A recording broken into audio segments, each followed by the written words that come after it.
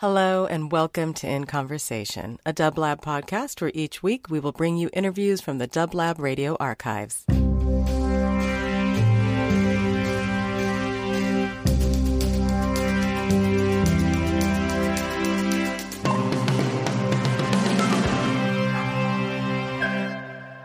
Hi, this is Diana from LA Record, and you're listening to Dub Lab, and we're here with Tina Weymouth and Chris France from Tom Tom Club. It seems that Tom Tom Club's songs are always kind of empowering for women and non-sterile ways of nurturing yourself, both being two separate things that sometimes come together. Yeah, I'd say that. We're both feminist and masculinist. Meaning? Meaning we're on both sides of the gender, you know, and everything in between. Mm-hmm. Should men still open doors? Oh, I think that's a lovely tradition. And I think that women should open doors for men when they're carrying loads. Oh, but the men carry the loads? Sometimes. You know, if you happen to be, or if you're a woman and you happen to be helping someone who's got a baby in a stroller, you know, getting through the subway doors or getting up the staircase, it's just sort of the automatic thing that the people with a free hand are going to help the people who have a lot to carry. Well, at least they should. Well, you'd think so. I remember my mother, who was French, and she came over here in the, at the beginning when France fell to the Nazis. She had just married my father, and she was not allowed to re-enter France. And so she came over to the United States, and she got very pregnant, and then she had another baby, and she remembered always having to ride a train down to New York, and that she was carrying one baby in her arms, and she was very pregnant with another baby, and not one soul gave her a seat. She had to travel like 4 hours standing up. That's the bystander effect. You don't normally see that in New York today. I mean, I remember when we first moved to New York, I was terrified very shy, and but riding the subways and living in New York really helped me to overcome my shyness a great deal, because always you'd see the poorest people reaching into their pockets to help those even more needy than themselves. They never hesitated. And we were so shocked once when, I think it was the rock and roll, what are they called? That cafe, that restaurant, Chris? Oh, the Hard Rock Cafe? Oh, the Hard Rock Cafe. There's so many imitations now that I didn't remember the first one. The Hard Rock Cafe asked us to donate instruments, because they have instruments that they then send around they have them up for a year in one rock and roll Hard Rock Cafe, and then they send them to another Hard Rock Cafe in London or Paris or Rome. And they asked us to donate instruments, and of course, it wasn't as if we had a lot of instruments. So we asked them, well, we will do that on condition that, in exchange you'll give, some money to a charity of our choice. And so we chose Meals on Wheels, which is a really, really fantastic charity. And they sent us a letter. It was a very small amount of money, just a couple, $3,000-$4,000. And they said, do you realize that your contribution was the single biggest contribution we had all year? And it was just sort of mind-boggling. That was the whole sort of Reaganomics, the trickle-down effect. It's like just, charity doesn't count, And it's still kind of out there as a concept that I find, frankly, not in the American spirit. Mm-hmm. Now, I mean, you seem to be very you're almost like an encyclopedia of experiences that you can draw out.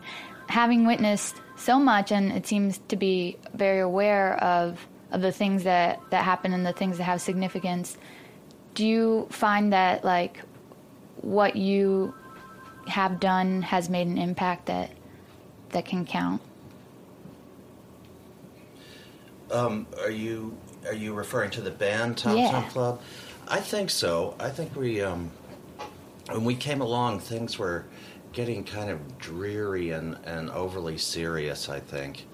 Not that we aren't serious at times, but I'm referring to bands like, well, our own band was in a very serious time, our other band, Talking Heads, and there were bands like Joy Division and Orchestral Maneuvers in the Dark and stuff like that. Good bands, of course, and interesting, but kind of like really serious and not exactly the kind of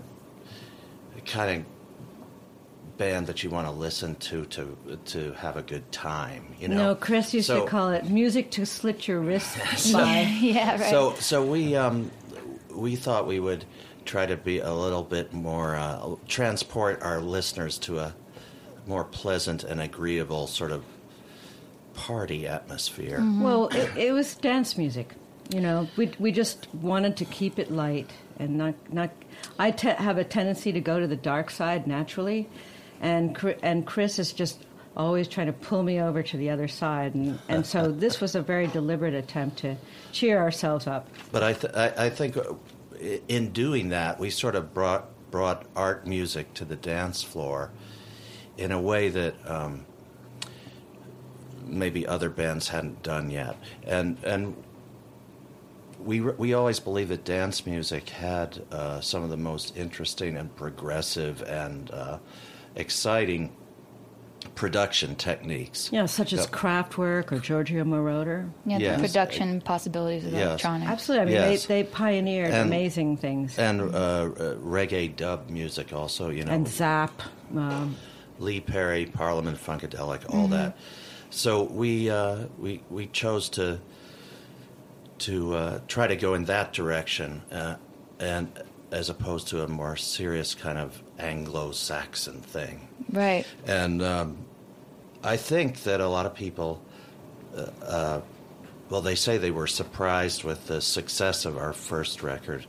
We weren't that surprised by it. We were happy about it, but, you know, we knew that we were capable of driving a good record, as we had done with our other band, Talking Heads. So we weren't exactly surprised, but we did notice that a lot of people kind of followed suit. And I noticed that in what we call black music, R&B music, vocals tended to change to be more like a Tom Tom Club style of vocal than what had gone before, which was basically Aretha Franklin, Chaka Khan, Patti LaBelle, you know, that kind of diva thing. Which they do beautifully. Right. But the imitators made it just awful. I mean, if you listen to Beyonce or even Lady Gaga, I think you hear more Tom Tom Club than you hear Chaka Khan, if you catch my drift. I think I catch your drift. Well, I think there's a lot of things that are interesting about that. One is that, you know, you guys came around in a time where it was kind of like Jamaica's influence had kind of been in the UK and in the US now for a couple years. And that was influencing club culture, music performance style, parties, like everything. And you were sort of a little bit more intimately aligned with that sort of thing. What first took you to Jamaica? I mean, Talking Heads recordings, but why? Well, actually, that was Bahamas, because Jamaica was way too dangerous at the time. Bahamas, right. Yeah, there were the problems between, you know, the CIA-supported Siaga government, and Chris Blackwell moved his studio. He gave Tuff Gong, he'd given it to Bob Marley, and we actually started in 1978 with Talking Heads at his new studio, Compass Point. And he was which was in the Bahamas. In the Bahamas, exactly. Yeah. And we were and Jimmy Cliff had moved to the Bahamas, and we were in. Chris Blackwell wanted to start a kind of an artist community, And we said, we volunteered. We said, absolutely, that would be fascinating. Robert Palmer was there. Wally Badarou was there. All of the people who were working with Grace Jones on the night clubbing. Sly and Robbie. Everybody was there. And we thought, this is a wonderful environment in which to get a lot of work done. There's not a lot of partying. There's just a lot of... if there was partying, it was always about music. You know, it was always, and what can we do in collaboration?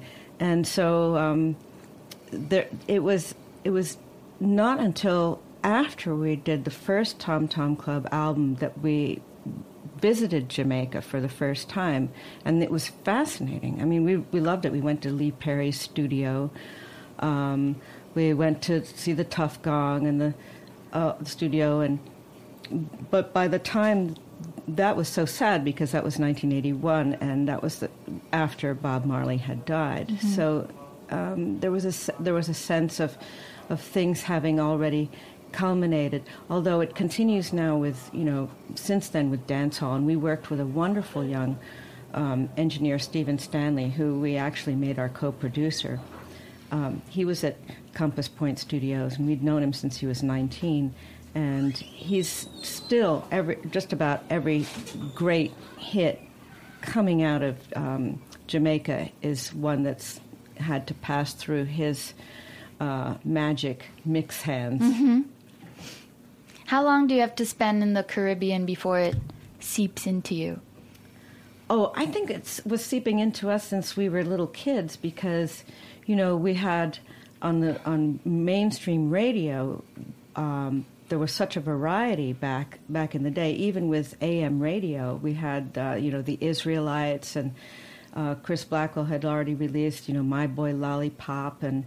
well, both of our parents had collections of calypso. A lot of calypso. 78 of Harry Belafonte and...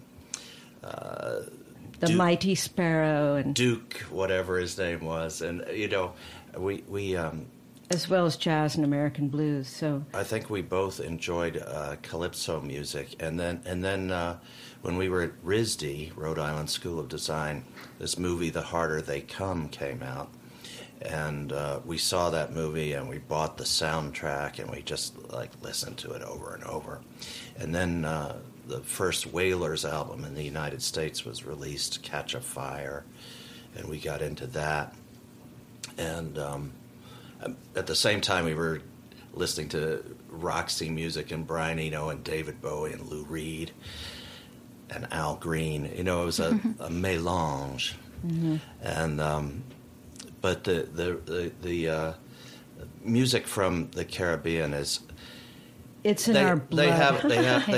They have a way of taking a difficult situation and turning it into a beautiful experience. Yeah, it's the African. We like that. Diaspora. I mean,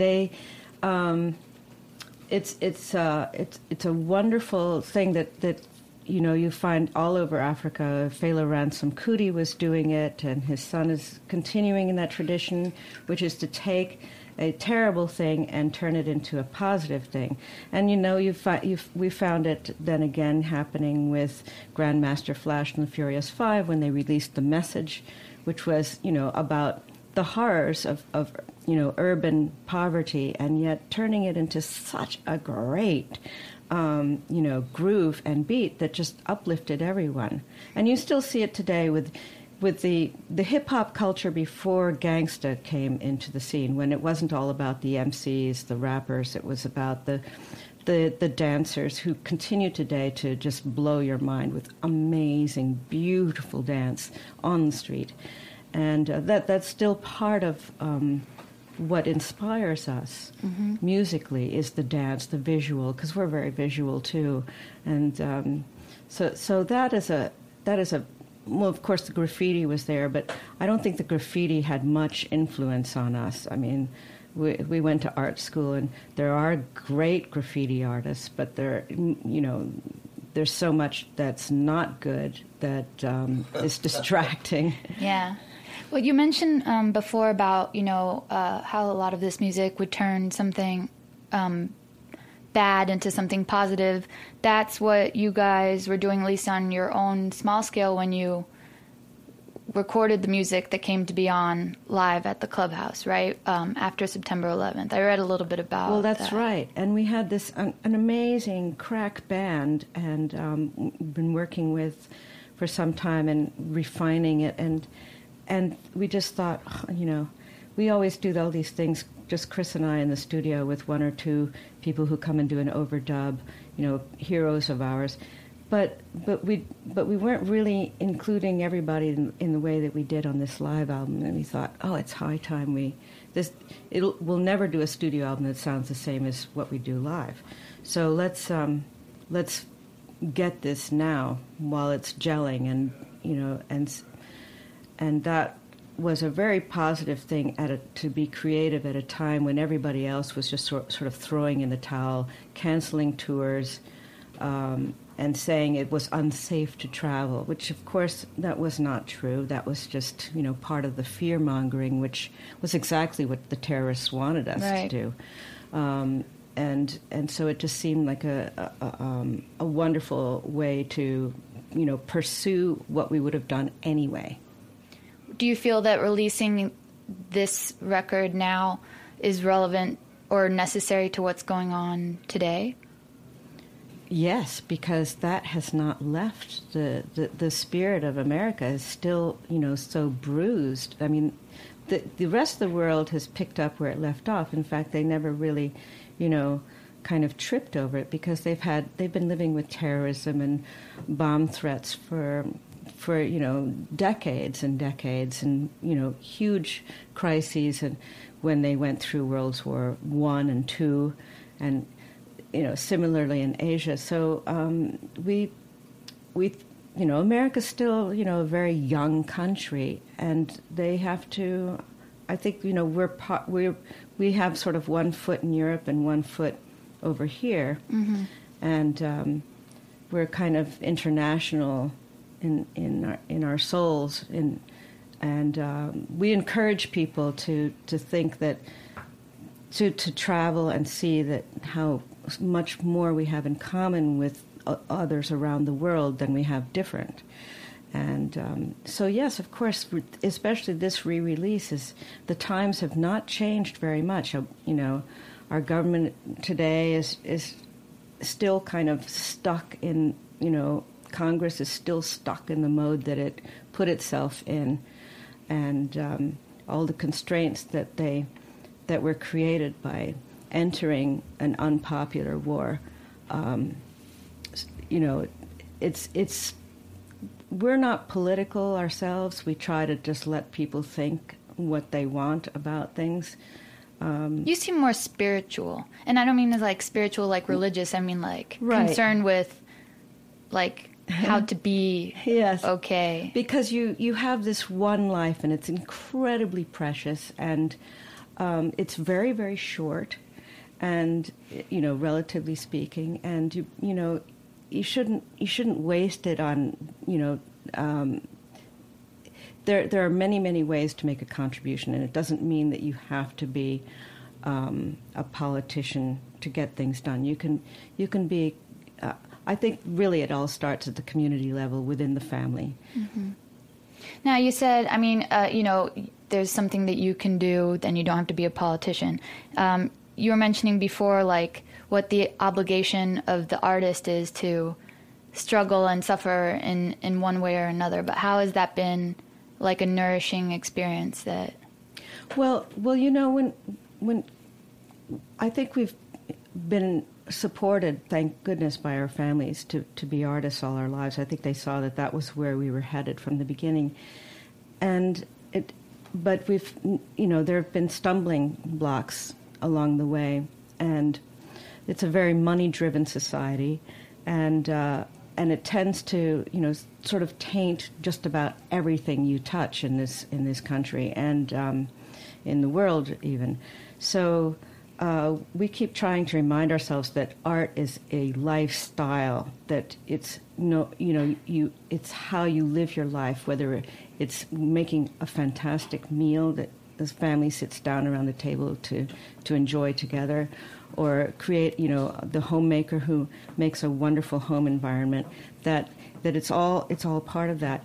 And I remember when what you were just saying there about surviving, it was thanks to Perry Farrell. At a moment in my life when I was going through huge sadnesses that were pulling me down, Perry Farrell called at that moment, and we had a conversation. He said, "Well, are you crazy? You're gonna."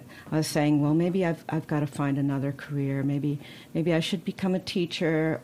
Help young people, do something positive, because maybe this is just being a musician is maybe just a vanity thing." And he said, "Are you kidding?" He said, "You're an artist, and you have an obligation to yourself to survive as an artist." And I said, "Oh, right." Yeah. You've said before that a life can be saved by funky music, and you have a song about punk girls being funky. Mm-hmm. Is funkiness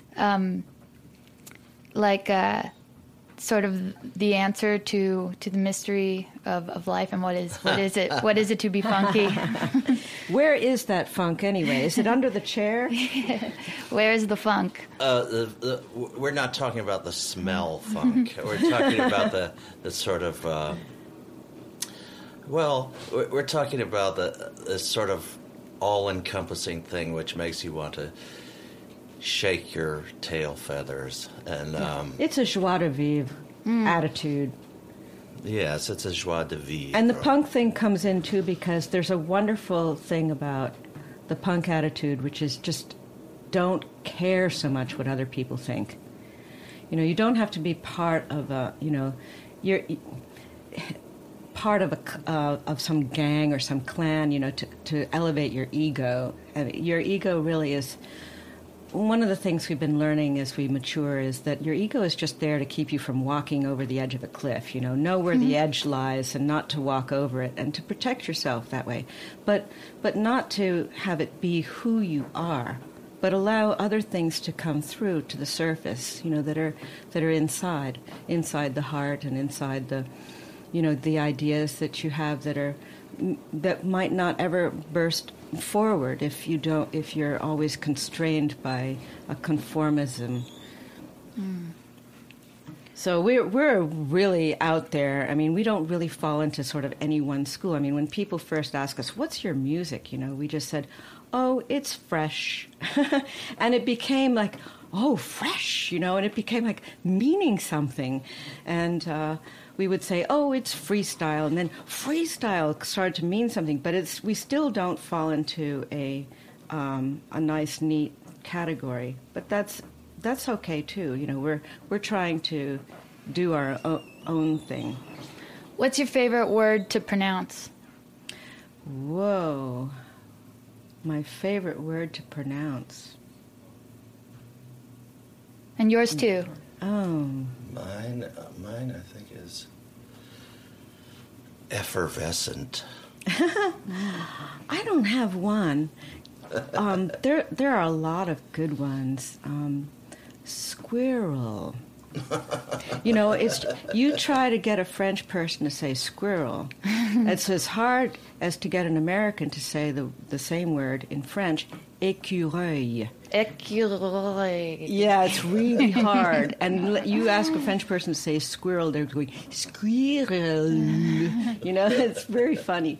But I think words are great. And they have beautiful sounds. And in English particularly, we have so many gorgeous words. I mean, Italian is the operatic language, because it's all on vowels, clear vowels, a, o, e, but in English we have all these sort of guttural, yeah, I mean, James Brown did it really well. And we have all of these really, really weird things that come from the Angles and the Saxons and the Teutons and and the Normans come in there too. So it's all mixed up. But I love the English language because there are so many words for the same, that are just slightly different, just a little bit nuanced. We borrow a lot from other languages, but we change a lot too, for our own convenience. And it's just such a great language. So I don't have any, what what are my favorite words? Well, I like the crispness of palm leaves, in the wind. That's sort of like my first sound from when I was born. I remember I was born in Coronado and on an island. I remember the windows being open and the.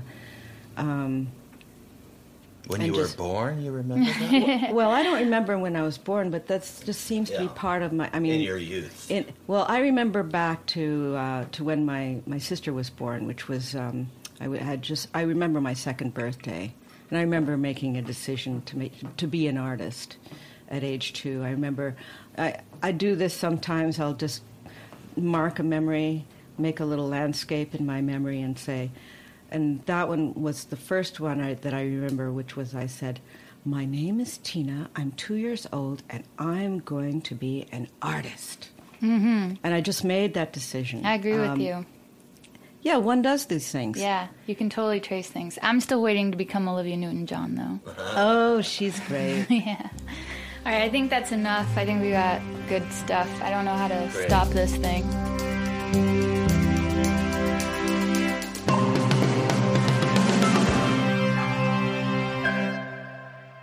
In Conversation was produced by Dublab, a nonprofit radio station broadcasting live from Los Angeles since 1999. Sound editing and theme song by Matea Baim. For more programming, visit dublab.com. And thank you for listening.